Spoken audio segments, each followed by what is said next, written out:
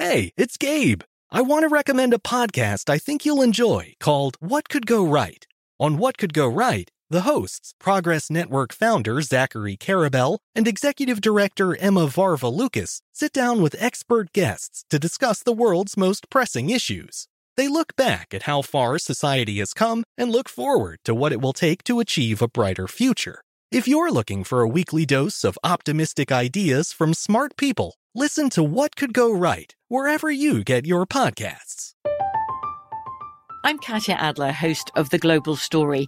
Over the last 25 years, I've covered conflicts in the Middle East, political and economic crises in Europe, drug cartels in Mexico.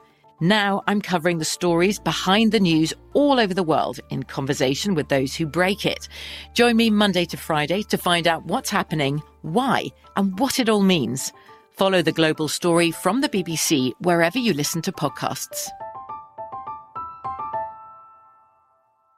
Xfinity has free premium networks for everyone this month, no matter what kind of entertainment you love. Addicted to true crime? Catch killer cases and more spine-tingling shows on A&E Crime Central. Crave adventure? Explore Asian action movies on Hi-YAH. Searching for something extreme? Check out skating, snowboarding, and more on Fuel TV Plus, the global home of action sports. And find crowd-pleasing bops on iHeartRadio's Hit Nation playlist. There's new free shows and movies to love every week. Say free this week in your Xfinity voice remote.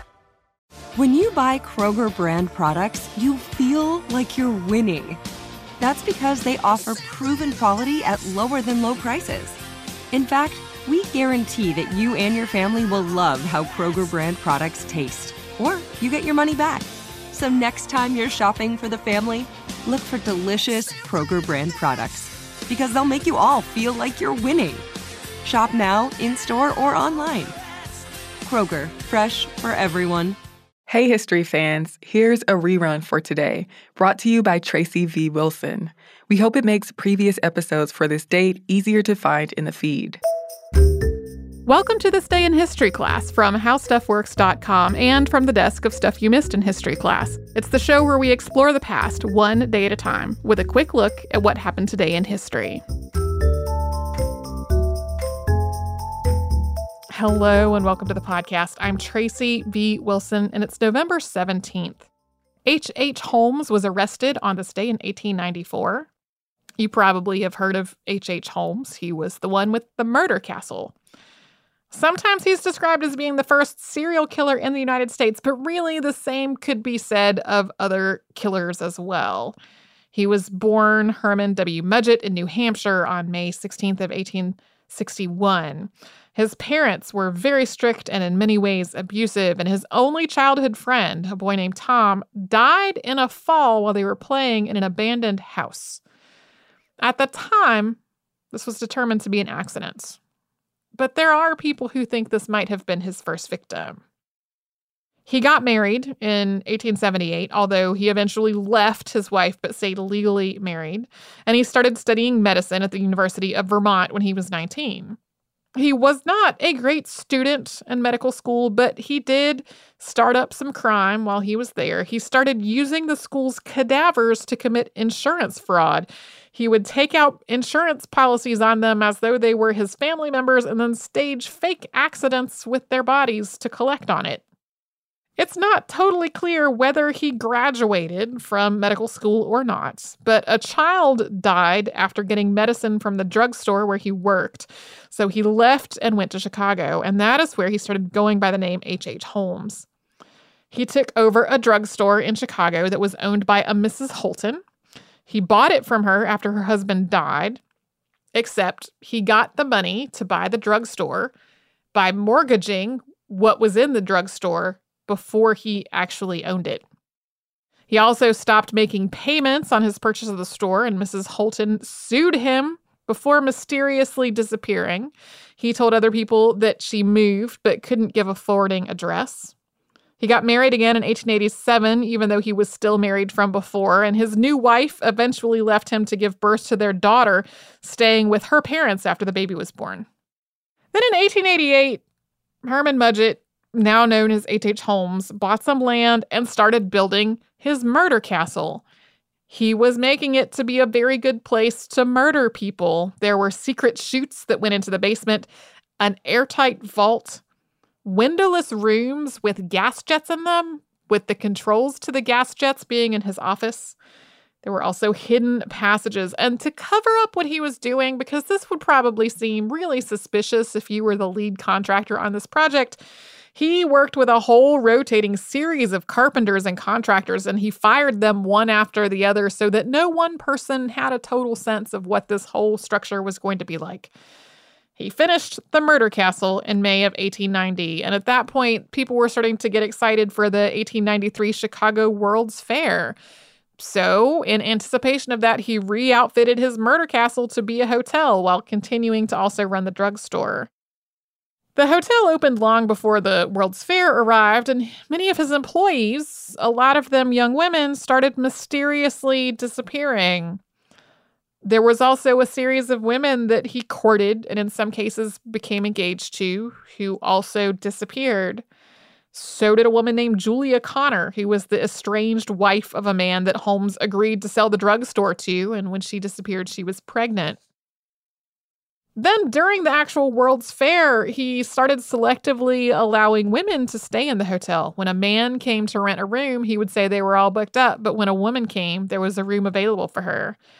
By this point, though, he had started to get the attention of the authorities. Some of this was because creditors had brought up the fact that he had not paid them their money back. Also, the families of these missing women had said, hey, they were working for this guy named H.H. Holmes. He set fire to the building, hoping to collect insurance, but failed. He fled Chicago. He spent some time in jail for fraud, and while he was in jail, he confessed some of his fraud to another prisoner.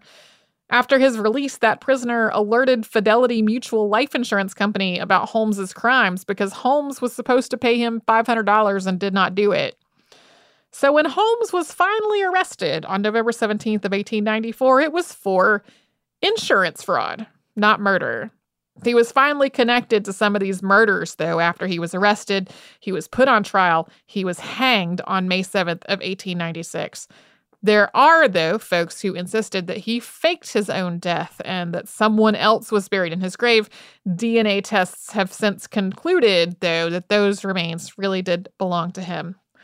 We do not know his total death count, in part because the murder castle was destroyed in a mysterious fire on August 19th, 1885. You can learn more about all this on the January 23rd and 25th, 2012 episodes of Stuff You Missed in History Class. Thanks to Casey Pegram and Chandler Mays for their audio work on the show, and you can subscribe to This Day in History Class on Apple Podcasts, Google Podcasts, wherever else you get your podcasts, and you can tune in tomorrow for a landmark in the world of film.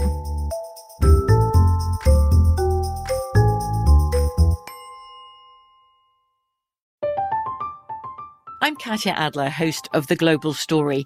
Over the last 25 years, I've covered conflicts in the Middle East, political and economic crises in Europe, drug cartels in Mexico.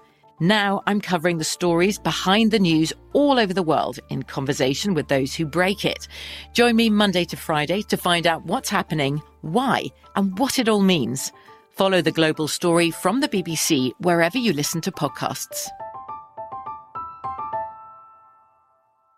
Xfinity has free premium networks for everyone this month, no matter what kind of entertainment you love. Addicted to true crime? Catch killer cases and more spine-tingling shows on A&E Crime Central. Crave adventure? Explore Asian action movies on Hi-YAH. Searching for something extreme? Check out skating, snowboarding, and more on Fuel TV Plus, the global home of action sports. And find crowd-pleasing bops on iHeartRadio's Hit Nation playlist. There's new free shows and movies to love every week. Say free this week in your Xfinity voice remote.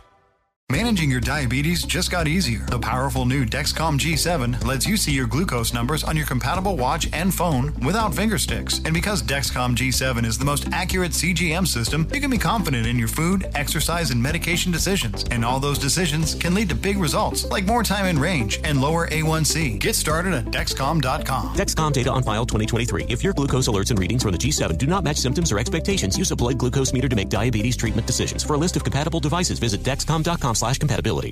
We are the voice of NASCAR. The green flag is in the air, and we are underway. The Great American Race. The Motor Racing Network.